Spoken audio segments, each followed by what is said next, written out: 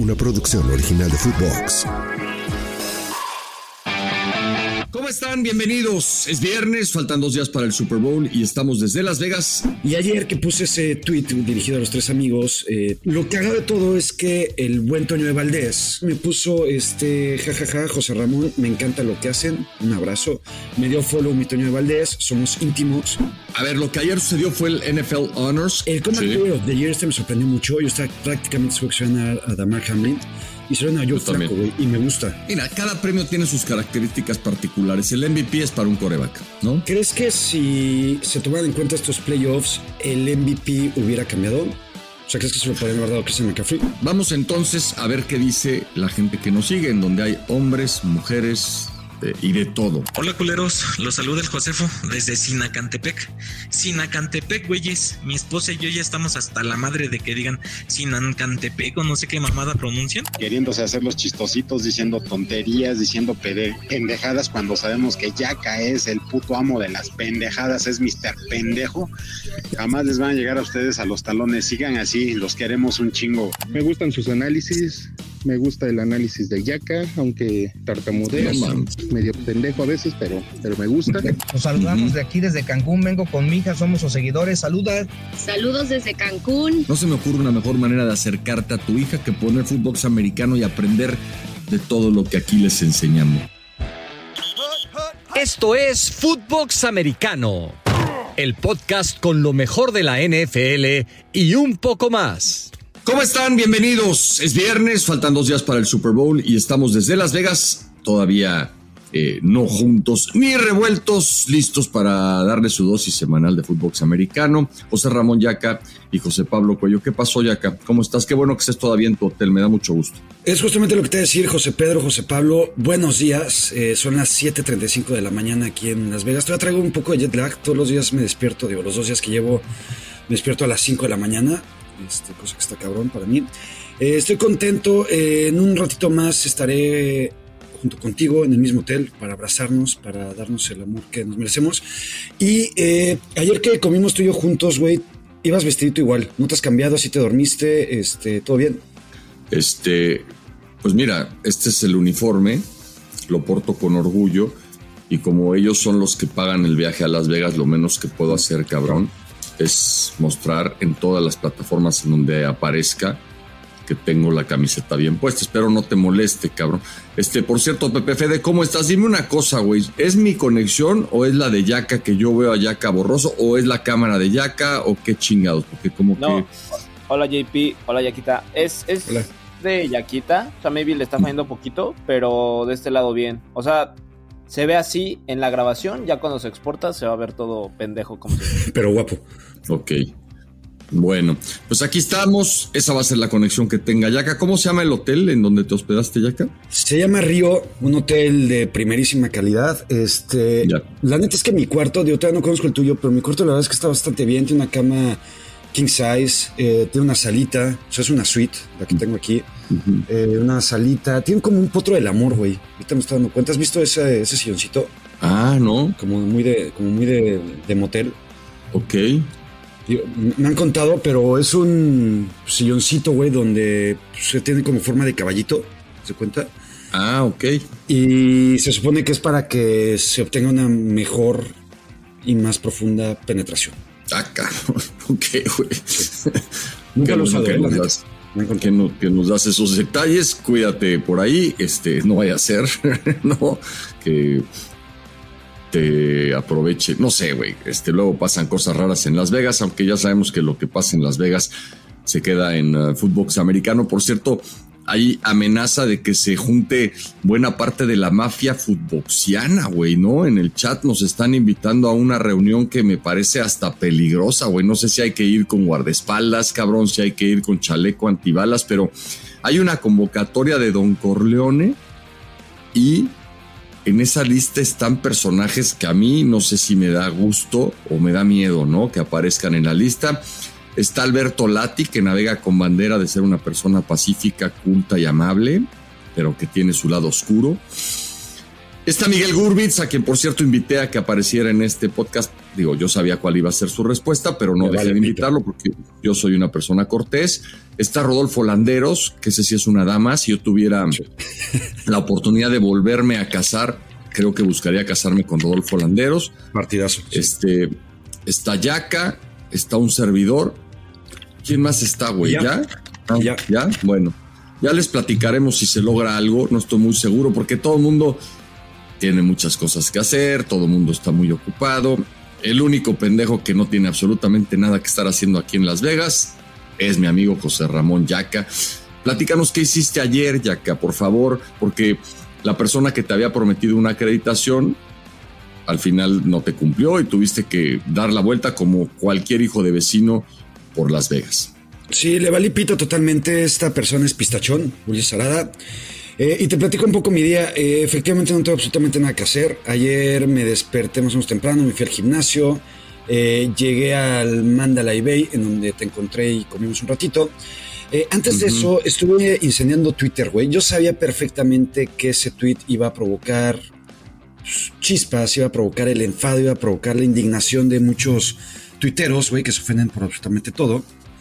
A ver, cuéntanos esa historia. Un día antes, Ben Simón nos compartió un video que al parecer fue viral en las redes, en donde los tres amigos, en específico Pepe Segarra, dice una grosería, ¿no? Dice este pinche vasito, ¿no? Así, ¿no? Por primera vez en la historia se escucha en la transmisión de los tres amigos una grosería, ¿no? Entonces, yo ayer, y con lo que andábamos entre tú y yo, y Pepe Fede y demás, que decíamos, güey, qué pinches disruptivos están haciendo ya los tres amigos, güey, ¿no? Y están diciendo groserías. Y se me ocurrió, me pareció buena idea poner en Twitter que los tres amigos ya están copiando la fórmula de fútbol americano, que nos había puesto en los más altos niveles de audiencia y que pues, le echaban unas ganitas que al final siempre nos iban a imitar, pero nunca nos iban a igualar, ¿no? Ok. Y, güey, ha sido viral mi tweet, tiene prácticamente, te voy a decir, 327,000 vistas, que son un chingo. Ok. 800 likes, 53 retweets y 209 comentarios, güey. De esos 209 comentarios, 200 son para decirme que yo soy un pobre pendejo, que quién soy, que por qué me atrevo a hablar así a los tres amigos, que ni en mi casa me conocen, todo pueden tener razón. Ahora, tú pusiste ese tweet, pero ni siquiera etiquetaste a los tres amigos, ni mucho menos, ¿o sí? No los etiqueté, pero pues sabía que iba a saltar ahí iba a agitar el avispero, güey, como se dice, ¿no? Lo que haga de todo es que el buen Toño de Valdés agarró el pedo y sabía que era un tuit sarcástico, güey, y jodedero. Claro. Y me retuiteó, me puso, jajaja, José Ramón, me encanta lo que hacen, un abrazo. Me dio follow mi Toño de Valdés, somos íntimos, sí.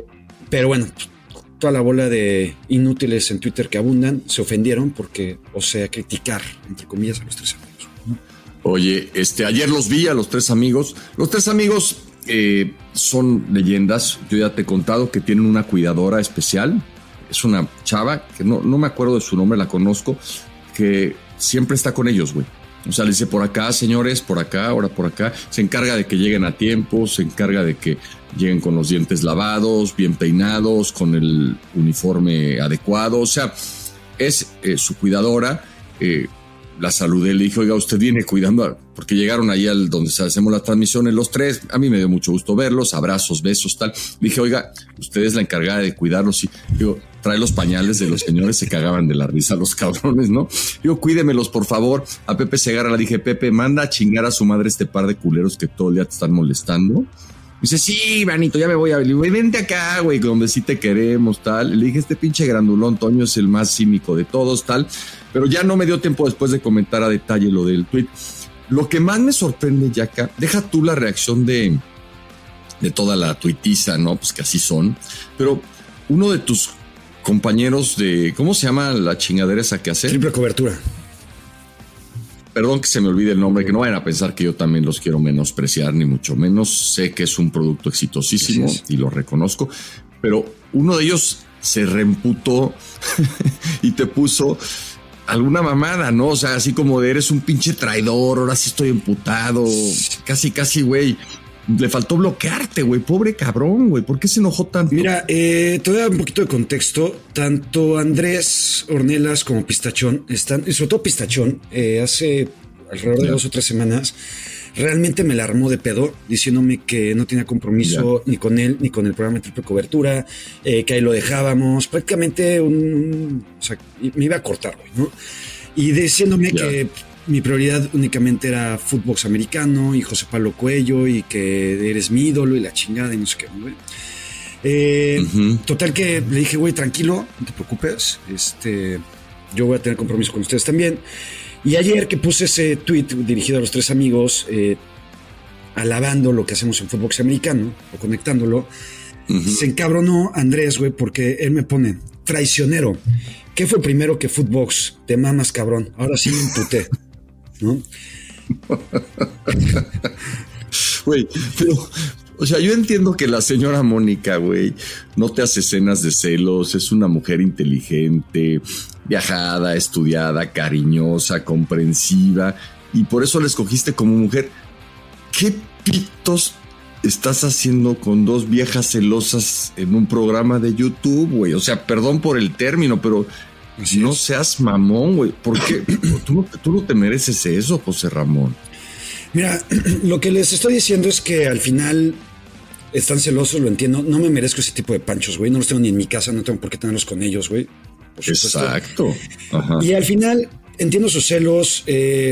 Sí estoy teniendo un estatus mucho más de celebridad que lo que tienen ellos, ¿no? Y claro, entiendo que se sientan opacados y entiendo que se sientan me tengan cierta envidia, porque pues, no solamente ahorita estoy creciendo mucho con Footbox, me reconoce Toño de Valdés, Richie James me reconoce, ¿no? Ya sabe quién soy, Jawan Jennings, Carl Aftis, tenemos Footboxers y espartanos en Dubái, en Australia, por todo el mundo. Y pues ellos son gente menor. Eso te iba a decir, cabrón. Y espérate a lo que viene. No mames, se van a tirar de un pinche edificio. Entonces considera seriamente hablar con ellos, prepararlos para lo que está en el futuro, o bien cortar por lo sano, mantener la amistad y dejar de lado, güey, este tipo de posibilidades de escenas públicas así, ¿no? De desprecio. O sea, ellos habrían querido que pusieras... Nos están copiando los 3 amigos lo que hacemos en Triple Cobertura. Digamos que ese hubiera sido el comentario que a ellos los hubiera puesto muy contentos, ¿no?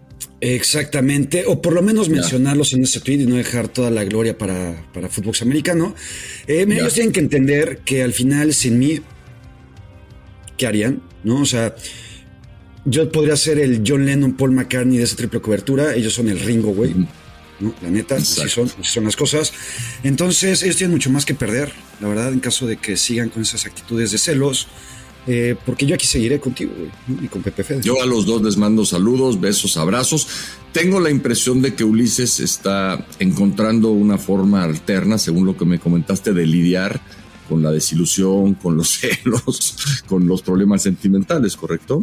Así es, y eso quería llegar. Una vez que comí contigo, me encontré con Ulises, con Pistachón, y ese güey ya había terminado de chambear, ya no tenía otros enlaces, videos, ni nada. Entonces me dijo, güey, vamos a echar unas chelas.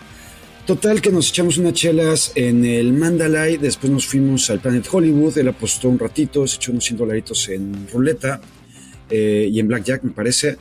Nos fuimos ya un par de tequilas, un par de chelas más, y de repente nos fuimos caminando al Caesars. Y ese cabrón traía tal pedo. Me empezó a netear, güey, para decirme, güey, que perdón por los panchos, que me quería mucho, que puta, podemos llegar a niveles insospechados juntos y la madre.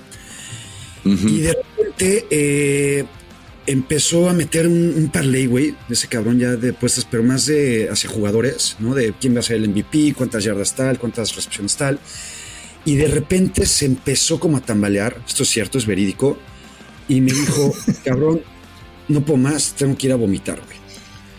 Fue a vomitar, se tardó como 5 minutos echando la vasca, regresó, perdió $100, los tiró al piso, así tal cual, ya no los encontraba, tambaleándose, o sea, una escena realmente lamentable, güey.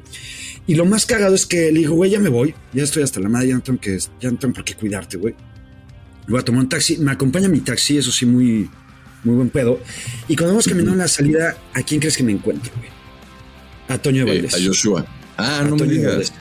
Antonio Valdés, güey, muy cagado. Me sorprendió mucho, güey, porque ese güey estaba en una maquinita así, puta, jugando, fumando, güey, ¿no? Yo no pensaba que una personalidad como Antonio Valdés tuviera algún tipo de vicio, güey, ¿no? Está echándose su cigarro a toda madre. Me acerco con él, le digo, Toño, José Ramón Yaca, güey, me presento contigo, qué gustazo. Le dije, güey, tú entiendes que es pura joder este pedo, ¿no? Se cagó risa, me dijo, güey, sí, que no sé qué, te mando un abrazo, qué chido conocerte, bla, bla. Me dio pena, güey, porque Pistachón estaba tan hasta el culo que le empezó también como a puta festejar a Toño Valdés, pero no puede ni hablar, güey, Pistachón, ¿no? Entonces ya como que le dije, güey, jálate.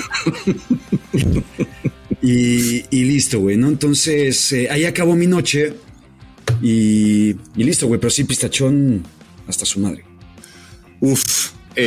Y te dio permiso de hacer pública su problema, ¿no? Con la bebida, etcétera. Pistachón, no tengo que pedirle permiso a él de absolutamente nada, güey. ¿Sabes qué me sorprende, güey? Que de repente los extremos se junten, güey, ¿no? A los políticos el poder los hace iguales. A Joshua Maya y a Ulises Arada, alias Pistachón, el alcohol los hace iguales, cabrón, ¿no? El año pasado, cabrón, el pinche Joshua Maya se puso hasta el culo y no metió una apuesta que tenía que meter.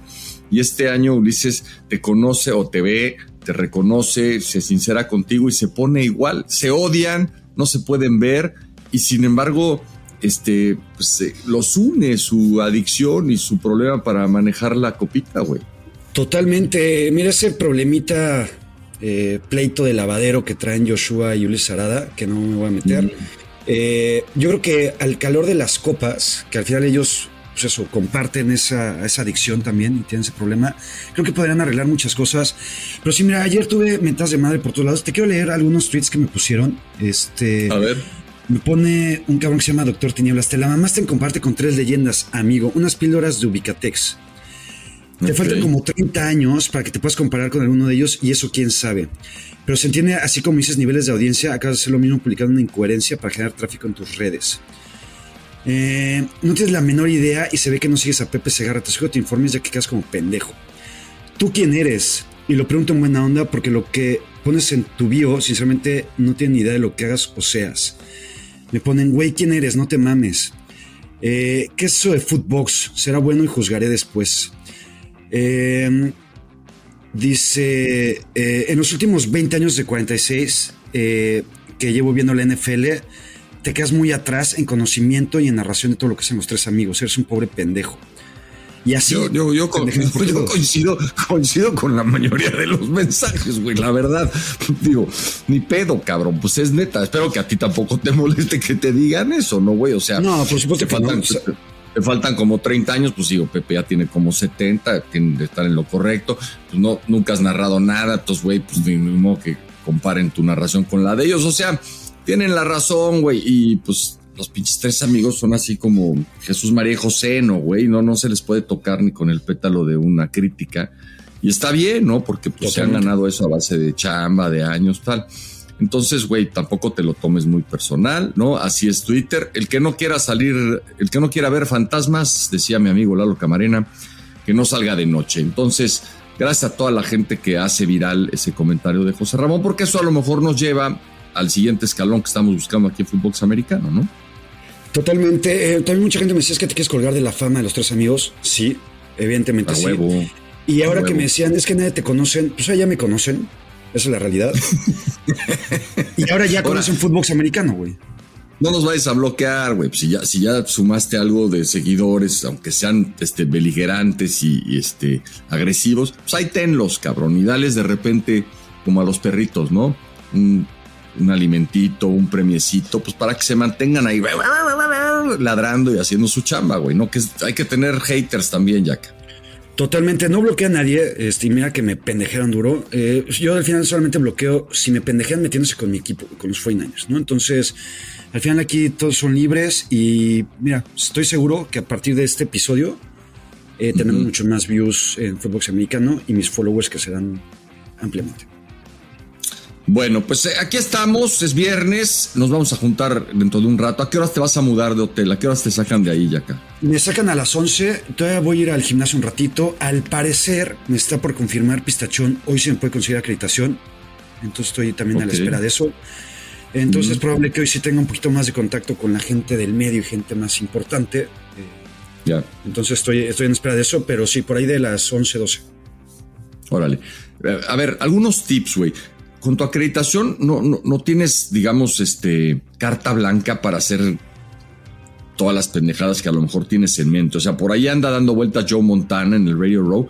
O sea, no puedes llegar y abrazar a Montana y darle unos besos y la chinga. Tienes que ser respetuoso, incluso para pedirle una fotografía. Hay formas, hay momentos.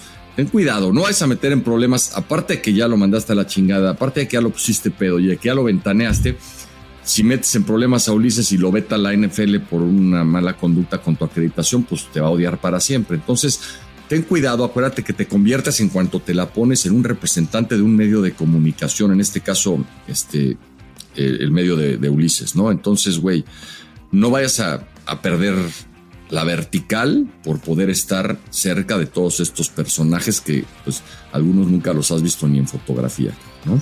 No, totalmente de acuerdo. Voy a tratar de guardar la compostura, la imagen, la seriedad. Si me encuentro yo Montana, sí le pediré una foto, pero seré totalmente discreto, ¿no? en mi accionar, en mi acercamiento. Y sí, ahorita nada más te he visto a ti, a Pistachón, al coach Castillo, que ayer te platicaba, que tiene 120 años, pero se ve 50, está cabrón. Y listo, entonces hoy espero tener más contacto con el medio. Ok, y que te expliquen bien a dónde puedes entrar y a dónde no, güey. No vaya a ser que te metas a un lugar prohibido, ¿no?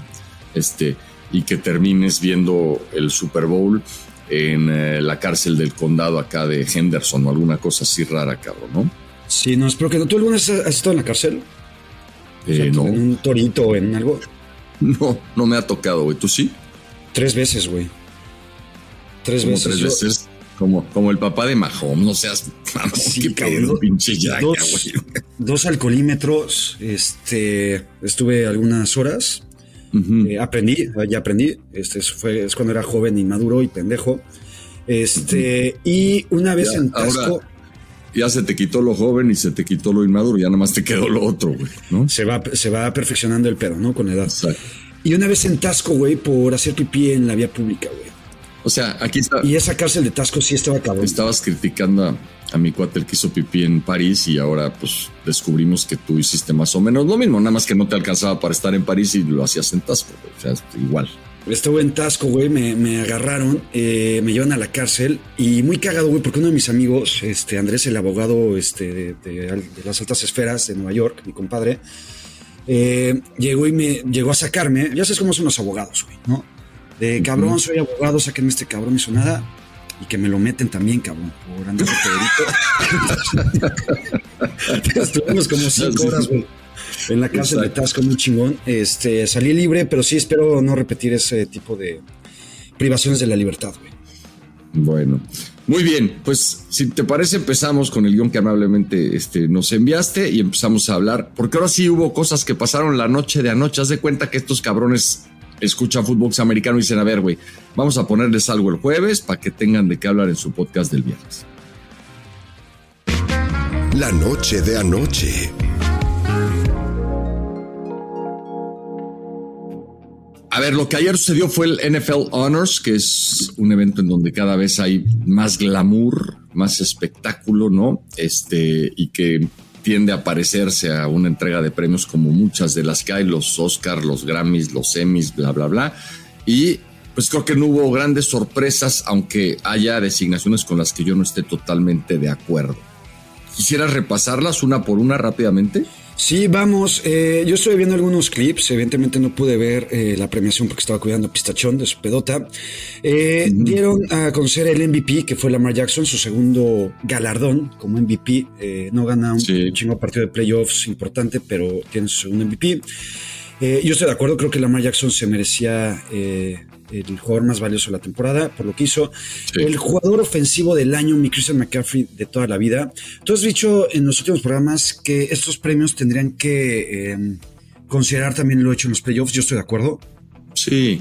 Mira, ¿sabes por qué? Por 2 cosas. Lo pensaba hoy en la mañana cuando me desperté muy temprano. Una, la mayor parte de los ganadores de los que están acá jugaron en playoffs, ¿no? O sea, los vamos a ver, pero todos estos, los premios importantes, todos fueron a playoffs, llegaron más o menos adelante, dependiendo de su equipo. Y cada vez hay más equipos en playoffs. O sea, antes había pues 2, 4, fueron creciendo los números, pero ahora ya son 14, 32, son un chingo, cabrón. Entonces, ya, si lo quieren hacer antes del Super Bowl, no hay pedo. Dejemos el Super Bowl fuera, pero contemos Wildcard Weekend, Divisional Playoffs, los campeonatos de conferencia, y que se vote el lunes, ¿no? El campeonato de conferencia, pum, mandan sus votos digitales, se tiene el conteo en 1 hora, porque son 3 pendejetes los que votan y ya. Y entonces, güey, ya nada más dejas fuera el Super Bowl y creo que es una decisión muchísimo más informada y justa. Estoy de acuerdo. No sé qué tanto cambiarían estos premios, que ahorita los repasamos, los seguimos repasando. El jugador defensivo del año, Myles Garrett, que es con Y, no crees que no sé escribir. Para mí, TJ Watt tenía un poco más de merecimientos para ganar el premio. Creo que es, sobre todo por cómo acabó la temporada. El jugador ofensivo del año como novato, CJ Stroud, merecido. El jugador defensivo del año, Will Anderson. Los Texans de mi Demeco de toda la vida se llevan los 2 premios. El Comeback Player of the Year, me sorprendió mucho. Yo estaba prácticamente seguro que se iban a dar a Damar Hamlin. Y se lo dan a Joe Flacco, güey. Y me gusta. Creo que Joe Flacco se lo merecía más que Damar Hamlin, por más que sea una gran historia de la vida. Y el head coach del año, Kevin Stefanski, que yo al final se lo había dado a mi Dan Campbell, ¿no? También por lo que hicieron en los playoffs. Pero bueno, ahí están los premios. A ver, mira, cada premio tiene sus características particulares. El MVP es para un quarterback, ¿no? Prácticamente imposible que no lo gane un quarterback. Y el Offensive Player of the Year no es para un quarterback. Digamos que ahí es donde se lo dan o a un receptor o a un corredor. Los demás, a ver, por ejemplo, el Defensive Player of the Year, te la pongo fácil. Si Myles Garrett ya hubiera tenido un premio y TJ Watt no, se lo hubieran dado a TJ Watt. O sea, los votantes consideran mucho quién ya lo ganó y quién no, como para emitir un voto cuando está tan cerrada la decisión. Entonces, por eso ganó Myles Garrett. Estoy seguro que en otras condiciones habría ganado Watt. El Offensive y Defensive Rookie of the Year, yo ahí estoy de acuerdo, y ahí creo que es pues bastante más abierto, ¿no? El espectro, aunque sí creo que para la ofensiva el quarterback tiene algunas ventajas. Otra vez la ganan 2 del mismo equipo, como los Jets con Williams y Garner. El Comeback Player of the Year puede ser cualquier cosa, ¿no? Ahí sí, puta. El propio Joe Flacco dijo, no mames, yo no puedo ganar eso. Yo nada más regresé de estar sentado en el sillón por malo, cabrón, ¿no? Y creo que tenía algo de razón. No, eso dijo él, güey, no yo, cabrón, ¿no? Por cierto, el pinche Joe Flacco, qué guapo, cabrón. Traía un traje chingón ayer, lo vi en una entrevista que le estaban haciendo. Padrote natural, el güey. Y es muy cagado como lo ves en el campo y dices, pinche viejito, lo ves vestido de traje así, dices, no mames, pinche jovenazo de poca madre, ¿no? Es que todo es la percha, güey, la neta, cabrón. Estoy de acuerdo. O sea, güey, tú ve cómo portas esa chamarra de Fox. A huevo. Y pues no sé, güey, pues, cualquier otro no la porta como tú, güey. Estoy de acuerdo. Pero yo también habría puesto a Damar Hamlin. Y en el head coach, yo aquí doy el ejemplo. Hay varias cosas, ¿no? Normalmente no se lo dan a tipos que ya lo hubieran ganado, aunque Stefanski sí lo ganó. Pero la otra, si se hubiera votado después de la putiza que le da Houston a Cleveland en playoffs, pues yo no tengo forma de votar por Stefanski y no votar por DeMeco Ryans. Creo que es el ejemplo más claro, ¿no? De por qué este premio no tendría que haber sido para Stefanski si votan distinto. Y por ahí vi que le dieron el Assistant Coach of the Year, que no lo pusiste aquí en la lista, a Jim Schwartz, el coordinador defensivo de los Browns. Y digo lo mismo, güey. Pues si estabas entre Bobby Slowick, coordinador ofensivo de Houston, y este cabrón de Jim Schwartz, ves ese partido y se lo das a Bobby Slowick. Además de que la defensa de los Browns cuando jugó fuera de casa fue una defensa a la que le hicieron muchas yardas y muchos puntos. Tampoco estuve de acuerdo con esa, pero pues yo ni tengo voto, ni voy a tener, güey, para los que me escuchan y me dicen que no soy nadie, que la chinga. En efecto, nunca voy a tener un pinche voto para eso, pero yo se lo hubiera dado más o a Ben Johnson de los Lions como asistente ofensivo o a Bobby Slowick de los Texans, porque hoy creo que es más importante el coordinador ofensivo que el coordinador defensivo en la NFL. Estoy de acuerdo. ¿Crees que si se tomaran en cuenta estos playoffs, el MVP hubiera cambiado? No. O sea, ¿crees que se lo podrían haber dado a Christian McCaffrey? No. Creo que pesa mucho lo que hizo Lamar. Y a ver, lo que pasó con Lamar Jackson en el juego que pierden contra los Chiefs no solo es culpa de Lamar, O sea, creo que ahí tiene mucho que ver las decisiones que toma Todd Monken y cómo lo pone a hacer cosas que no lo había puesto a hacer toda la campaña y dejan de hacer cosas que habían hecho toda la temporada. Estoy de acuerdo. Algo que me sorprendió mucho, dieron a conocer cómo quedaron las votaciones para el MVP. En segundo lugar quedó Dak Prescott. Que pues, sí, Dak Prescott en temporada regular y contra los Commanders, contra los Giants es una chingonería, contra equipos importantes no da una, nunca. Pero me sorprendió que haya sido el segundo lugar. Mi Brock Purdy, otra vez, como siempre, demeritándolo, haciéndolo menos, hasta cayó hasta la cuarta posición. Creo que en tercero fue McCaffrey y en quinto Josh Allen, güey. Creo que tanto Josh Allen como Brock Purdy tenían que haber estado un poquito más altos y Dak Prescott un poquito más abajo. ¿No estás de acuerdo? Queda claro que Dak Prescott tiene un grupo de haters, que son los anti-Cowboys, que son la gran mayoría, y que nunca van a reconocer que es un quarterback de muchísima calidad y que tuvo una gran campaña, ¿no? Perdió su primer partido de playoffs y jugó un mal partido también. Y si hubieran sido las votaciones después de los playoffs, quizás habría salido de los primeros 5, pero tomando en cuenta la campaña regular, Dak lo hizo maravilla. Ahora, jugó contra equipos malos, pues eso no es, ya me dio el José, eso no es pedo de Dak, güey, ¿no? Sí. Entonces, yo la verdad... Que ayer te dio el José en vivo, güey.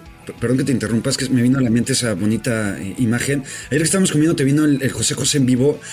Y te quiero decir que en vivo es todavía más impactante, güey, porque sí te crece el pecho muy cabrón y sí se siente como un ahogamiento de tu parte fuerte, güey.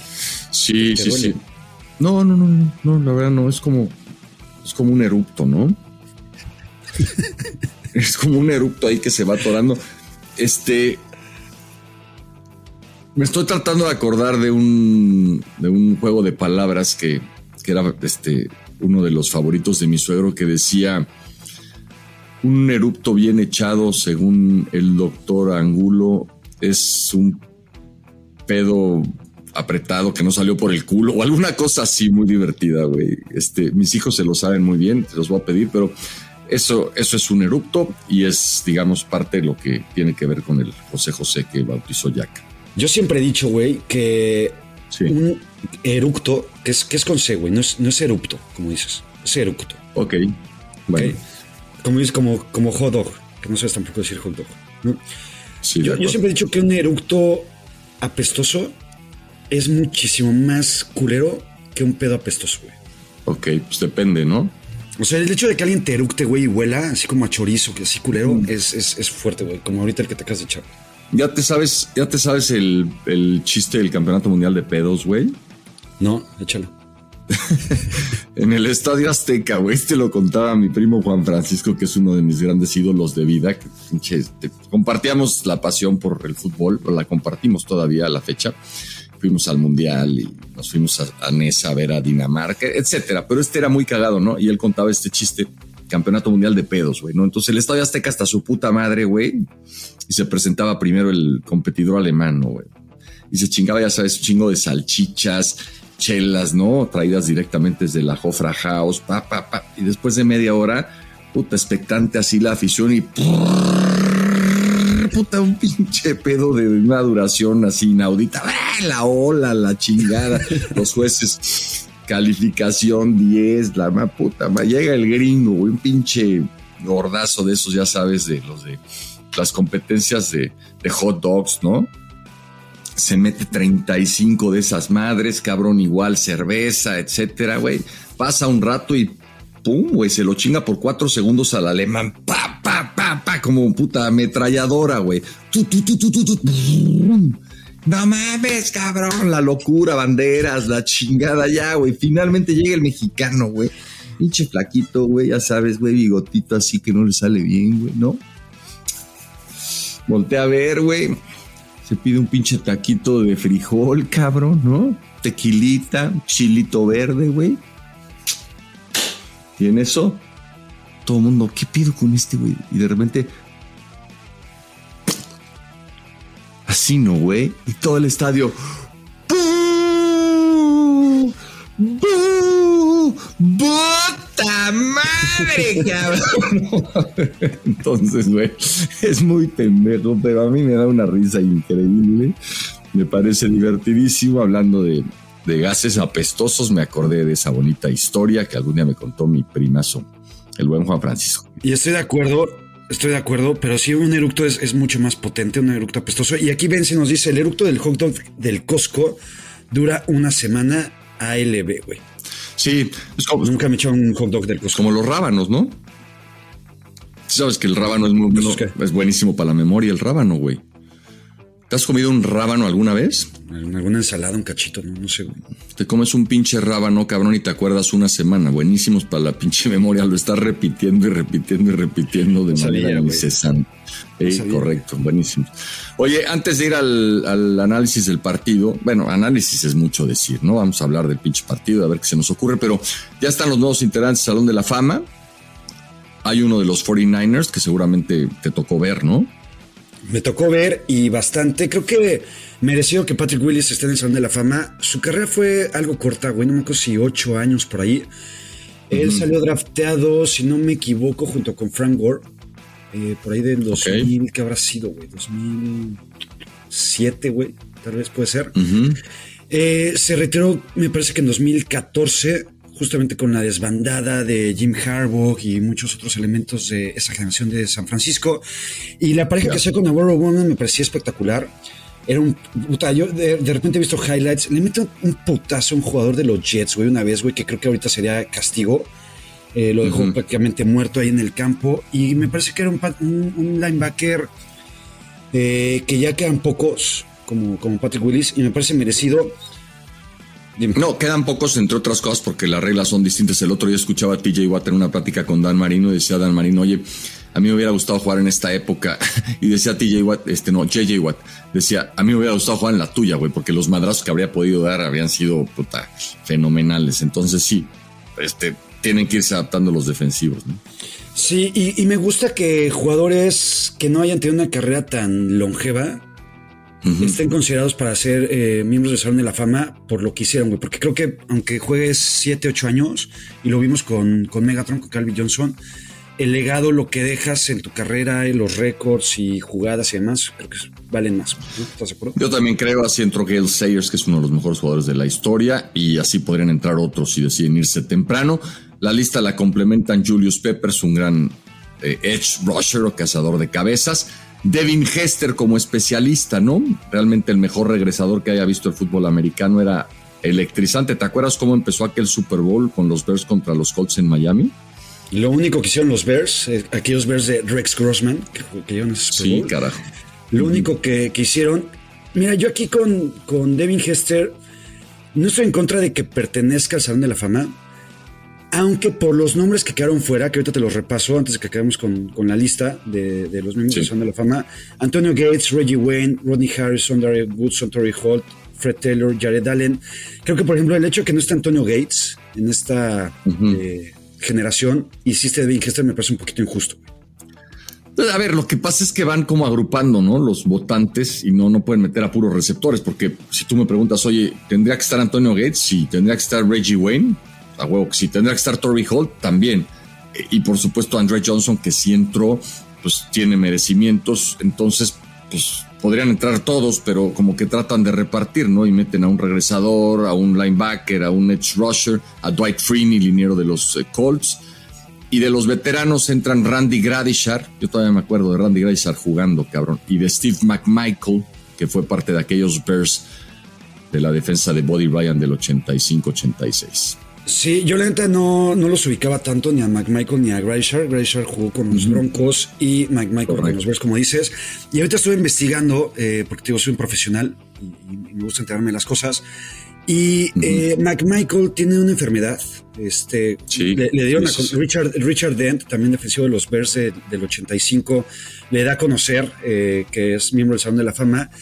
Y es un FaceTime que lo trae su esposa, la esposa de McMichael. Y McMichael está tirado en la cama, ¿no?, sin poderse mover. Tiene la enfermedad de Lou Gehrig, que es esclerosis lateral, bla, bla, bla. Y se lo diagnosticaron en 2021 y pues el pobre güey está pues simplemente esperando, ¿no? Sí, güey, es una enfermedad terrible, se busca por todos los medios encontrar la cura, y bueno, pues McMichael la ha pasado terriblemente mal. Es una historia de veras inspiradora, la de este cuate, que afortunadamente en vida recibe esta noticia, que es el más grande honor. Y fíjate que se te olvidó poner acá, no sé si fue a propósito, no sé si no lo entiendes, no sé si no alcanzas a dimensionar la importancia que tiene ese premio. El Walter Payton Man of the Year que le dan a mi Cam Hayward de toda la vida. No sabes el gusto que me dio que se lo dieran a Hayward. Y ¿sabes qué descubrí, güey? claro que no lo voy a comparar, pero prefiero que un jugador de mi equipo gane este premio que cualquier otro premio, y me da casi tanto gusto como si hubieran ganado el Super Bowl, cabrón. O sea, ves la forma en la que quienes lo ganan se conmueven, y ver la manera en la que a partir de ese momento reciben el reconocimiento de toda la sociedad en este país, Estados Unidos, y de todos los fanáticos, me parece fantástico, ¿no? O sea, el Walter Payton es un premio cada vez más importante, cada vez más competido, porque hay gente que hace un trabajo increíble. Y mi Cam Hayward había sido nominado 6 veces, finalmente recibe la designación. El speech es muy bueno, dice, no mames, aquí está el príncipe, ¿cómo se llama el príncipe que le dio el Harry? El príncipe Harry vino a darle el premio. Y te digo, sentí tan bonito como si mis Steelers hubieran ganado el Super Bowl. Te lo digo en serio. Qué bonito, me conmueve, me tocas el corazón. Eso habla también de la persona que eres y que te importan más los demás, ¿no? Y la sociedad, sí, que un premio individual o a tu equipo. A mí no, yo prefiero que mi equipo y mis jugadores ganen el Super Bowl. Sí, yo sé. Por mucho. Yo sé. Pero bueno, pues al final me conmueve. Eric Armstead también normalmente es el elegido por parte de los 49ers para este tipo de premios. Debe llevar también 5 o 6. Entonces espero que algún día lo gane. Y para los que no lo sepan, cada uno de los equipos tienen al nominado a este premio. Exacto. Y al final lo gana. El año pasado no sé quién lo ganó, güey. Pero bueno, cada año es diferente. Dak. Lo ganó Dak, ahora lo gana Cam Hayward. Por cierto, de Pittsburgh lo ganaron en su tiempo. Este premio tiene muchos años, aunque antes se llamaba distinto, pero lo ganó Franco Harris, lo ganó Joe Green, lo ganó Lynn Swann, pinches figurones, ¿no? Que además hacían un trabajo comunitario estupendo. Y lo ganó Jerome Bettis. O sea, son los precursores en Pittsburgh de este premio, que ahora va a aportar siempre con orgullo en su jersey. Y ¿sabes qué? Estaba Mike Tomlin y le dice, Coach T, gracias por ser mi coach, gracias por lo que haces por mí. Nunca podría jugar para ningún otro coach que no fueras tú. Es, digamos, una muestra más de lo importante que es Tomlin. En fin, ya sé que te vale pito, pero es un pinche güey insensible. Y por eso... No, güey. Estoy realmente tocado profundamente en el corazón. Ahorita que mencionabas a Lynn Swann y que estabas hablando de Hall of Famers, ¿sigue estando fuera de Hall of Fame? No, ya es Hall of Fame. Sí. Ya.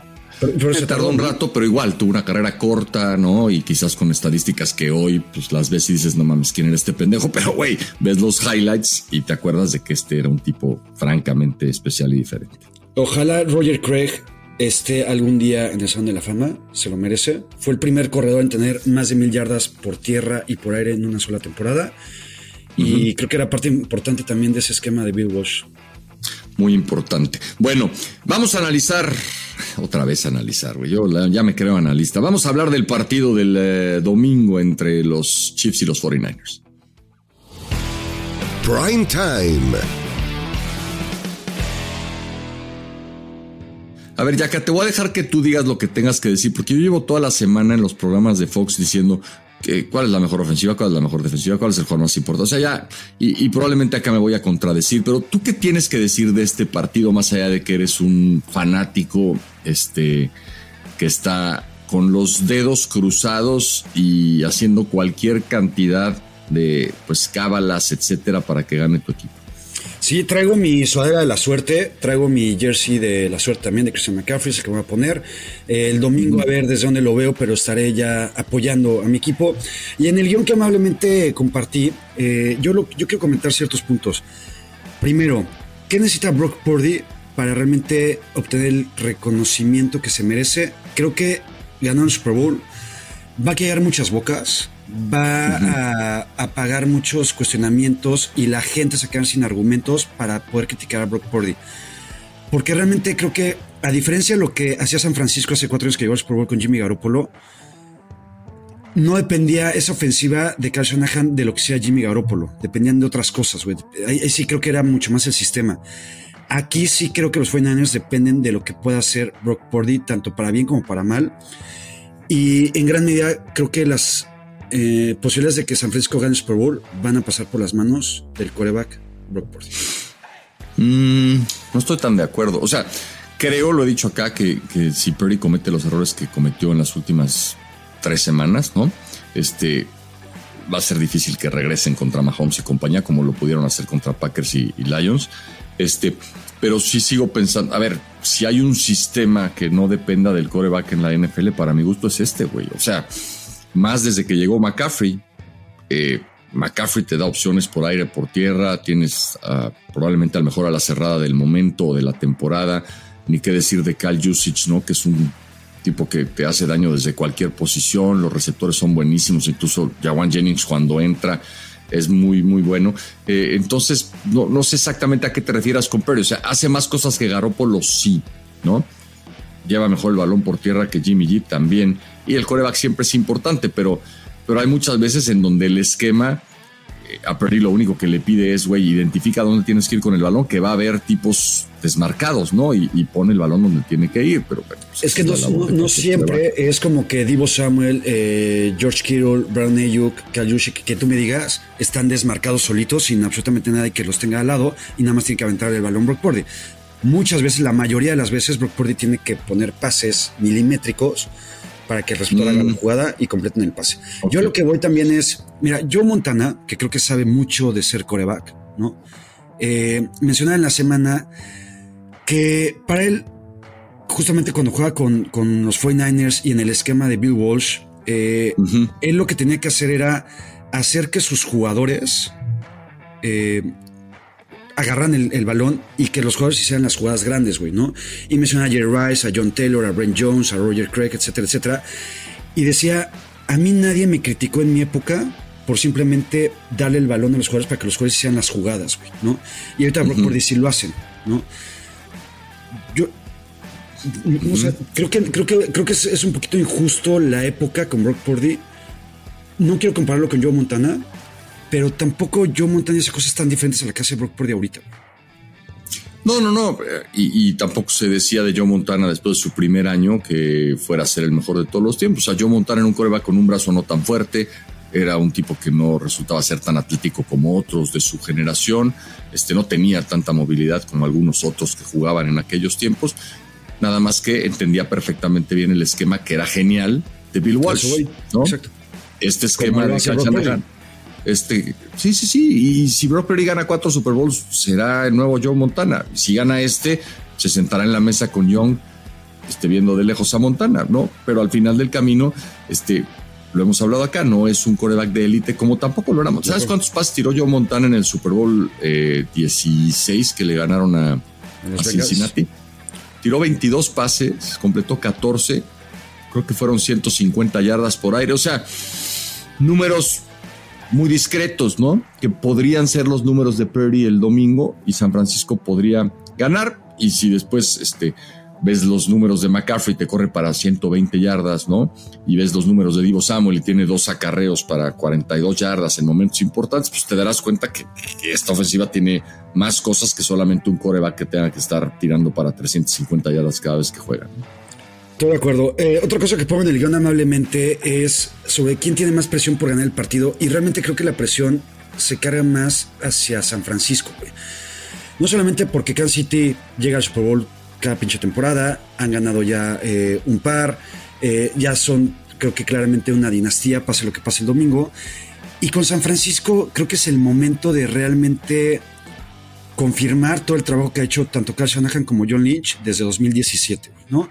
Muchas finales de conferencia, un Super Bowl perdido, y creo que esta generación de Fred Warner, George Kittle, Eric Armstead, Christian McCaffrey, Fred Warner, etcétera, etcétera, en caso de no ganar este partido, aunque todavía les queda por contratos, van a seguir la mayoría de estos, sí creo que mentalmente el putazo de perder otra vez un Super Bowl puede acabar con este equipo para las siguientes temporadas. Pues sí, yo creo que la presión es para ambos, porque pues, Kansas City también tiene mucho en juego, pero sí pienso que podría en el transcurso del partido, ¿no?, afectarle más a los 49 por varias cosas, ¿no? La primera es porque si a los Chiefs les das una ventaja importante, es un equipo al que creo que es difícil alcanzar, ¿no? Con Mahomes haciendo su chamba. Y porque pues es un quarterback que va a ser la primera vez que se enfrente a esta presión. Probablemente no la siente, probablemente como ha pasado en la postemporada, cometa un error y después se levante y gane el partido. Todo se magnifica en el Super Bowl y creo que la presión puede afectarle más a un tipo que es novato en estas lides, como es el caso de Brock Purdy. Para mí esa es la gran diferencia en este partido. Por eso creo que los Chiefs van a ganar. Porque Mahomes... No. A ver, güey. Ojalá que ganaran los 49ers. Super mamón, güey. Te conmueves, güey, por lo que hace Cam Hayward y a la sociedad y te gusta ver a los demás feliz y te valgo pito yo, güey. No, güey. Pues uno de los dos tiene que ganar, ¿no, cabrón? O sea... Al final del camino. Pero pues apoya a los 49ers, güey. Por lo menos jala con ellos, güey. Pero ¿qué tendría que hacer? Decir, creo que van a ganar los 49ers porque mi amigo Yaka necesita esa victoria. ¿Eso sería el análisis que te gustaría escuchar de mi parte en este espacio? Perdón, te perdí un ratito. ¿Me decías? Sí. A ver, yo lo que creo es que no puedo, por mi amistad y mi cariño contigo, decir que creo que van a ganar los 49ers. Creo que va a ser un partido muy, muy, muy cerrado, pero me parece que esta versión de Mahomes en postemporada es la que mejor le he visto yo. No la más espectacular, ¿no? No ganando quizás partidos que parecían perdidos como aquel contra Houston, contra Cincinnati en su momento, etcétera. Exactamente. Pero como la más efectiva, güey, la más madura de decir, güey, voy a tomar lo que las defensas me den, voy a hacer justo lo necesario para ganar partidos y si de repente tengo que tomar una captura, tirar un balón afuera, limitar los daños, lo voy a hacer. O sea, lo veo muy consciente de que no puede cometer grandes errores y hasta ahora es la mejor postemporada porque fueron 3 partidos, porque jugó fuera. Lo que yo pienso de Mahomes es que no había jugado un playoff como este y creo que lo va a rubricar el domingo. Y de Purdy, te lo vengo diciendo, le ha pesado la postemporada y no ha jugado su mejor nivel. Ojalá que lo encuentre en el Super Bowl y que tengamos un partidazo. Le pesó cabrón la postemporada a Brock Purdy en el último cuarto contra Green Bay y en la segunda mitad contra Detroit. Yo creo que hombre por hombre y en roster San Francisco es un mejor equipo que si ejecuta como tendría que ejecutar, o sea, bien. Yo no veo cómo Kansas City les pueda ganar. El pedo es que ejecuten bien, ¿no? Que no lo han hecho en la postemporada en todo el partido. De todas formas, creo que este análisis vale para pura madre, güey. Porque, análisis entre comillas, porque Moni Vidente ya dijo que van a ganar los Chiefs. Y ante eso ya no hay absolutamente nada que hacer. Lo que diga Moni Vidente es ley. Y para mí ya valió madre todo. ¿Me puedes dar algo de contexto? ¿Moni Vidente es hombre o es mujer? Moni Vidente en estas épocas y en esta sociedad es mujer porque se siente mujer, ¿no? Ok. Pero nació hombre. Ah, ok. ¿No? Entonces, pero... Y se dedica a hacer predicciones de todo tipo. Exactamente, mira, aquí Pepe Fede nos la pone en pantalla, está guapa, neta, o guapo. Mira, ya me están tocando, güey, creo que ya me quieren correr. Entonces, ella se dedica a hacer predicciones, a leer horóscopos, a ver cómo nos va a ir en el año. Ha tenido varias predicciones ciertas, ¿no? Ya. Y ella en la semana lo que comentó es que Kansas City iba a levantar el Lombardi. Entonces ya, si un vidente lo dijo, ya valió pito todo. Bueno, vamos entonces a ver qué dice la gente que nos sigue, en donde hay hombres, mujeres y de todo, afortunadamente, en el Play Call. Play Call. Denme un segundo, ¿no? Que me están tocando.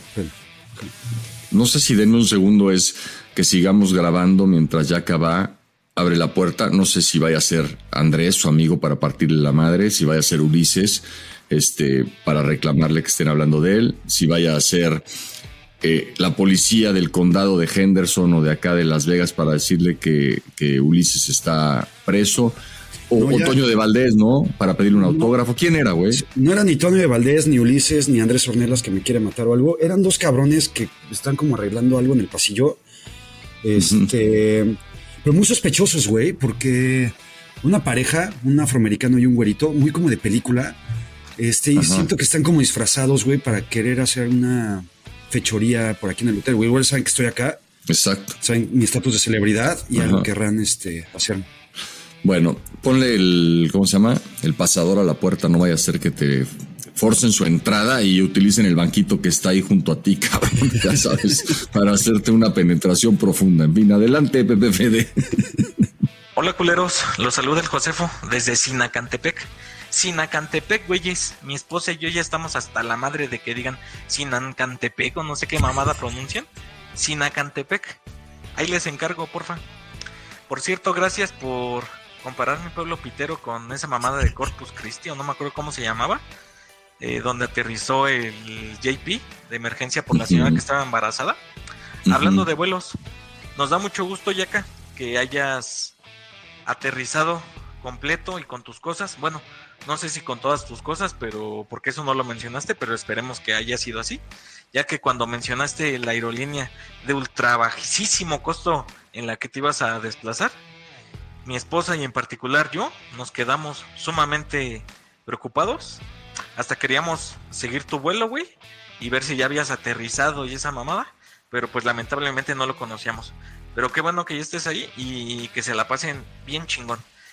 Toda la suerte a tus 49ers, porque la NFL ya me tiene hasta la madre con sus mamadas de Taylor Swift. Saludos. Qué agradable sujeto. Sí. Sinacantepec. Sinacantepec, en donde pues no sé cómo le hagan para seguir los vuelos, porque no hay internet. Pues será que el cielo allá es muy claro, cabrón, y salen y en la noche siguen ahí los aviones o alguna cosa. Yo creo que este güey, para mandarnos el mensaje y todo eso, se tiene que ir a Toluca, un pedacito, agarrar señal a algún café internet que todavía deben de existir por Toluca. O por correo regular. Algo, pero bueno, ya sabemos pronunciar Sinacantepec. Algún día voy a ir, debe ser precioso, me imagino. Y gracias por la preocupación. Llegué con bien. Linkser, se les repito, una gran aerolínea, la verdad, mis respetos, y todo completo. Hola, PPF de GP Yaka. Fue asqueroso ver a Ulises Tarada estar con los de ESPN, Mimoso Ratón, Tapa Nava y Mapafa Mosquito Pablo Viruega. La verdad, tratar de imitarlos a ustedes, queriéndose hacer los chistositos, diciendo tonterías, diciendo pendejadas, cuando sabemos que Yaka es el puto amo de las pendejadas, es Mr. Pendejo. Jamás les van a llegar a ustedes a los talones. Sigan así, los queremos un chingo. Muy bien. Mira, yo no sabía que los de ESPN también estaban copiando la fórmula de fútbol americano, güey. Pensé que eran solo los tres amigos marcando tendencia. Abrazos a Pablo Viruega, al Tapanava, que son a toda madre. A Ulises, ojalá que se esté sintiendo bien a estas horas, porque luego las crudas a nuestra edad, Ulises, duran más de lo que uno supone. ¿Qué onda, Millaca? ¿Qué onda, Cuello? Soy Antonio, el del Corona. Nada más aquí para saludarlos y hacerles referencia al mensaje que les mandé la vez pasada, que no estaba en un pelómetro ni tampoco estaba en un bar ochentero, estaba levantando fierros ahí en un gimnasio. Cabrón. Y nada más para decirle al Yaquita que suerte con sus Niners, y Coello, una buena transmisión ahí por Fox, de esas bien chingonzotas que se avienta como siempre el cabrón. Y para Pepe Fede, pues nada más preguntarle que ahora que ya regaló la sesión de fotos, ya regaló la cartita, que se iba a regalar el anillo. Y también para desearles un buen fin de semana ahí en Las Vegas, y los que no podemos, pues desde casa ahí estaremos al pendiente con ustedes. Suerte y mucho éxito para todos. Gracias a nuestro amigo el Levantafierros, digo sin albur. Oye, Pepe Fede, rápidamente, güey. Aparte de la sesión de fotos que te pidió la señora Regina, te pidió también que le pusieras esos pinches mensajes tan melosos en tus redes sociales, güey. O sea, ¿era parte del cumpleaños o eso ya lo hiciste tú así por voluntad propia, cabrón? ¿Te refieres a la fotografía? No, al mensaje. Bueno, la foto es una mamada, pero el mensaje que le pusiste, algo así decía como, te lo voy a robar, güey. Le pedí a la vida que me pasaran cosas. A ver, léelo. Pero es que eso yo no lo subí. Ella la subió y me agregó en colaboración, por eso aparecen los Permíteme, pero ¿quién puso el mensaje? ¿Tú o ella? Lo puso la señora Regina. Ella, todo lo que muy bonito, güey. Ajá. Sí, no, a mí me llegó al corazón. Aquí está la fotografía, que es preciosa, güey. Esa pinche sesión de fotos. Sí. En una hacienda, güey. No sé, muy bonito. Muy natural también, ¿no? O sea, los dos no se daban cuenta que le estaban tomando fotografía. Exacto. Y lo que le pone la señora Regina es: le pedí a la vida que me pasaran cosas bonitas y me pasaste tú. Te amo. No, sabes que viniendo de la señora Regina, con todo mi respeto, es de las cosas más bonitas que he leído. Si hubiera venido Pepe Fede, en ese momento lo despedimos de Footbox Americano por cursi y por mamón. Totalmente. Lo que está muy cabrón es que a la señora Regina le pasó Pepe Fede y piensa que es algo bonito, güey. A nosotros nos pasó Pepe Fede y nos pasó a chingar, güey. Sin Pepe Fede estaríamos por encima de los 3 amigos hace varios meses, güey. De acuerdo, pero Pepe Fede sigue así, güey. Es el principio de una relación. Yo ahorita con trabajos, a la señora Mónica, le digo, la tagueo en una foto. Estos mensajes pues se acaban en algún momento. Oigan, ¿y vieron que el güey del audio se equivocó? Es pelódromo y dijo pelómetro. Exacto. Sí, es cierto. Para que sepa que no es así, güey. Buenas tardes, amigos de Footbox Americano. Soy otra vez el abogado de la Nagua. Disculpe por el segundo audio esta semana, pero tenía una duda y una pregunta. La pregunta es, ¿qué opinas, José Pablo, de la contratación de Arthur Smith como coordinador ofensivo de los Steelers y la posible contratación de Mike Barber como el coordinador defensivo de los Steelers? Esa es la pregunta. Y la duda es si el Charco de las Ranas para ustedes es la mejor taquería. Y hace rato escuché que los Panchos, yo trabajo aquí a la vuelta de los Panchos y la verdad es que esos tacos de carnitas son buenos, pero no son tan buenos como piensan. Cuando puedan, si gustan, está el gran abanico en la colonia Tránsito, los excelentes tacos de carnitas y la taquería El Pastorcito que está en Luis Lorenzo Buturini, famosa taquería donde iba a comer Paco Stanley y grandes estrellas. Muy buenos tacos de Dorray. Y eso sería todo, amigos de Footbox, y ojalá ganen los Niners. Here we go, Steelers. A ver, no me gustó la contratación de Arthur Smith, me gustaría más la de Bravel, aunque dudo que se dé. Y yo, neta, la colonia Tránsito, güey, no sé ni dónde esté y no tengo planes de irla a conocer, ¿no? Yo tampoco, no quiero ni que me secuestren, ni que me asalten, ni ponen en peligro mi físico. No voy a ir. Lorenzo Boturini tampoco, güey, no sé dónde chingosa de esa mamada. Y para mí sí, el Charco de las Ranas es la mejor taquería, no solamente por los tacos, sino porque está en el Pedregal, güey. Pedregal San Jerónimo, entonces, pues, bonito. Ok. Buenas tardes, amigos. José Pablo, José Ramón, José Fede. Soy Carlos Campos. Soy un seguidor suyo desde media temporada. Me lo recomendó mi hermano. Este podcast los escucho por Google Podcast y a veces los veo en YouTube. Son la onda, me hacen reír. Me gustan sus análisis. Me gusta el análisis de Yaka, aunque tartamudea. No, medio pendejo a veces, pero me gusta, la verdad soy su fan. Les agradezco su podcast, muy interesante, los seguiré oyendo después de que acabe el fútbol americano, algo interesante tendrán que decir. Soy un economista como José Pablo, aunque yo estudié del otro lado de la moneda en UNAM, no me dedico a esa madre, trabajo para una petrolera muy chingona. Y quería hacerles una pregunta a Yaka. Si tuvieras que escoger el dilema de los 3 amigos, ¿a quién te cogerías? ¿A quién matarías? ¿Y a quién harías tu cuñado? José Pablo, desde Tula, Hidalgo, saludos. José Pablo, soy tuleño. No, bueno, este güey nos atendió, pero completitos a los dos, mi colega economista. A ver, ¿cómo era? ¿A quién harías tu cuñado de los 3 amigos? Sin duda a Toño Valdés, que aparte de que ya es mi amigo, somos íntimos, claro. Creo que es el que más respetaría, ¿no? A una posible hermana que no tengo, pero sin duda él. Pues haría mío a Burak, ¿no?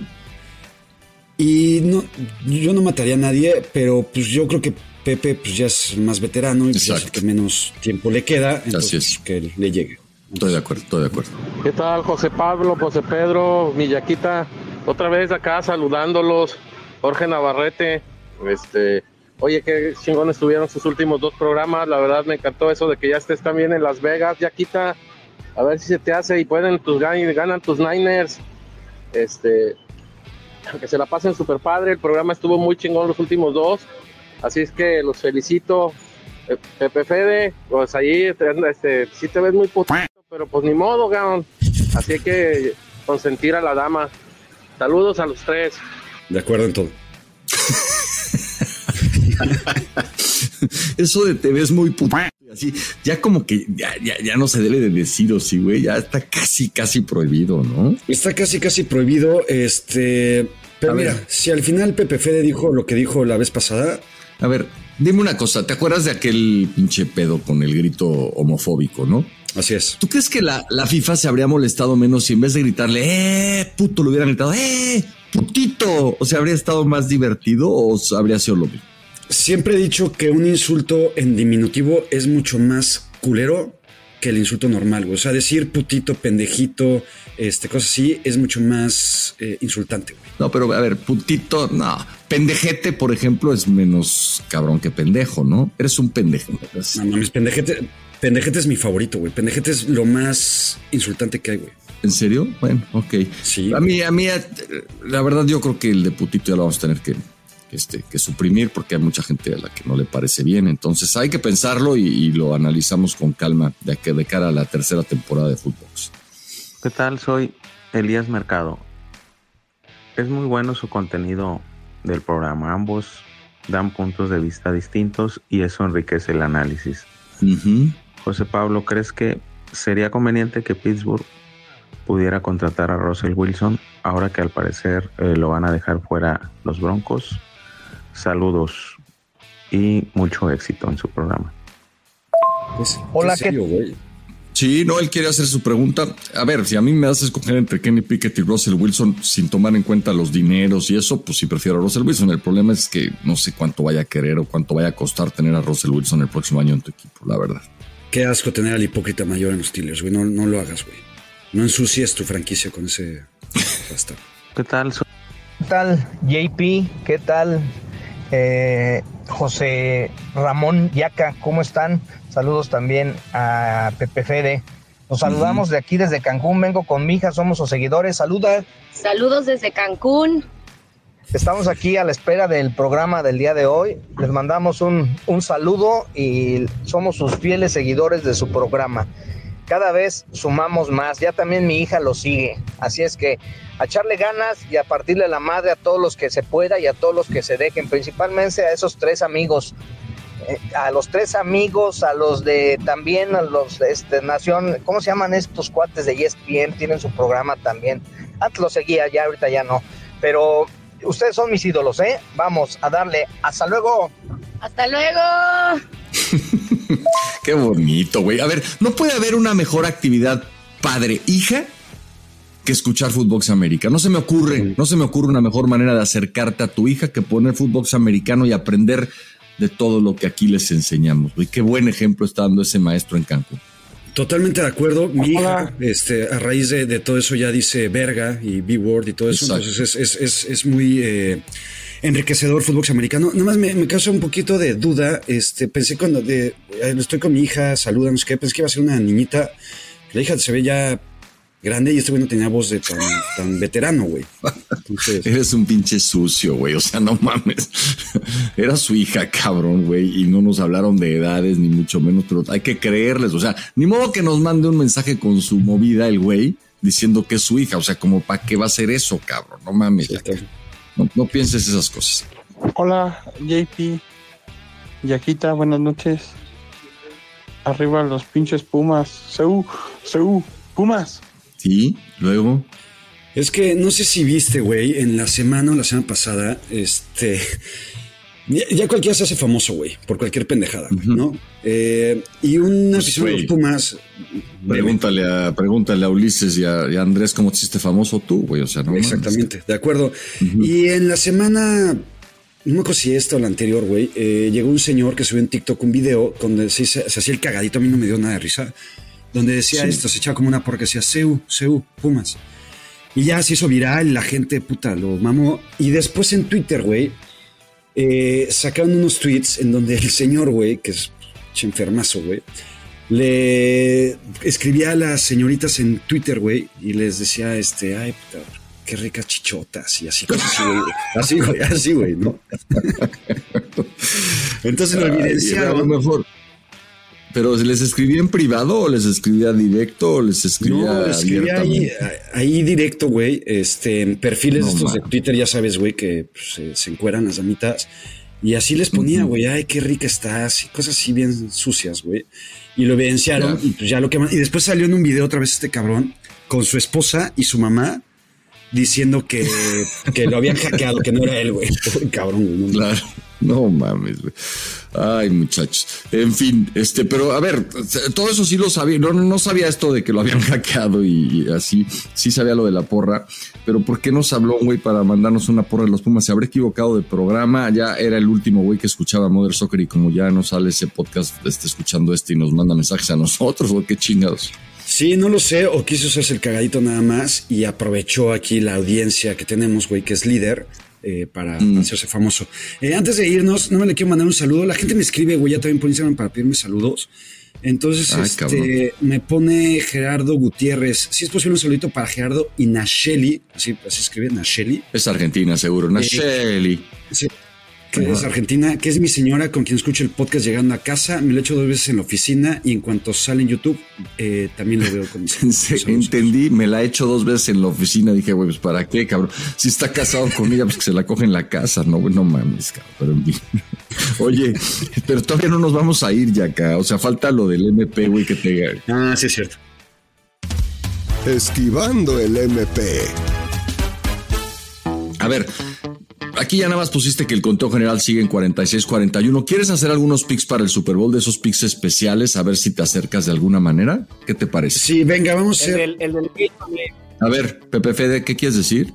¿Por qué no el del color del Gatorade? Y le damos 3 puntos. ¿Por qué no haces tu podcast, cabrón? Y ahí apuestas lo que tú quieras, neta.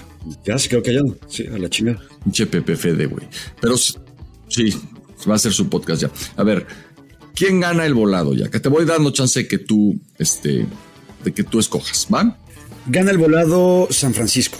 Ok, entonces anota Pepe Fede o anotemos nosotros, gana San Francisco, yo me quedo con Kansas City. ¿Gana el volado San Francisco y elige recibir o elige diferir? Va a diferir. Normalmente San Francisco cada vez que gana un volado prefiere que la ofensiva rival empiece el partido, cosa que a mí me gusta. Yo creo que es mucho mejor recibir el balón en el tercer cuarto. Entonces Kansas City tiene la primera ofensiva. Sí, si hay alguien obsesionado con esos minutos intermedios y la posibilidad de ligar 2 ofensivas en la NFL, es mi buen Kyle Shanahan. A ver, ¿quién anota primero, Jack? Anota primero Kansas City. Ok, yo me quedo entonces con San Francisco. Ganando a la primera mitad, ¿quién se va adelante al descanso? Se va adelante Kansas City también. Ok, yo me quedo con San Francisco. Y bueno, pues si te parece bien, vámonos con el MVP. ¿Quién es el MVP para ti? El MVP va a ser Patrick Mahomes. Puta madre. Ok, yo voy para el MVP con Christian McCaffrey, ¿no? Y supongo que vas a decir que va a ganar Kansas City el partido, ¿no? Porque es parte de tu cábala. Sí, digo, no solamente es cábala, yo lo digo en serio y con el corazón. Este es el año de los Chiefs. Ganan los Chiefs y aparte Moni Evidente ya lo dijo, entonces no hay nada más que hacer. Bueno, yo entonces me quedo con San Francisco. Ahí están los picks. Si ya que acertara en todos, tendría oportunidad de darle vuelta, quitarse de encima el MP con una ayuda enorme. O sea, haz de cuenta que lleva andando en una bici con rueditas toda la temporada para tratar de que no se nos caiga y vamos a ver si finalmente consigue cerrar fuerte. Pues se acabó este podcast, es el último que hacemos antes del Super Bowl. Aquí estaremos de vuelta el martes. Nos han confirmado que toda la temporada bajaremos martes y viernes, lo cual a mí me encanta. Y por ahí tendremos algunos contenidos especiales sábado y domingo, así que estén pendientes. Así es, les mando un abrazo, suerte a los Niners, ojalá ganen, ojalá este sea su año, se ve difícil y nada me haría más feliz que amanecer el lunes, abrazo de JP con la playera de campeón. Footbox Americano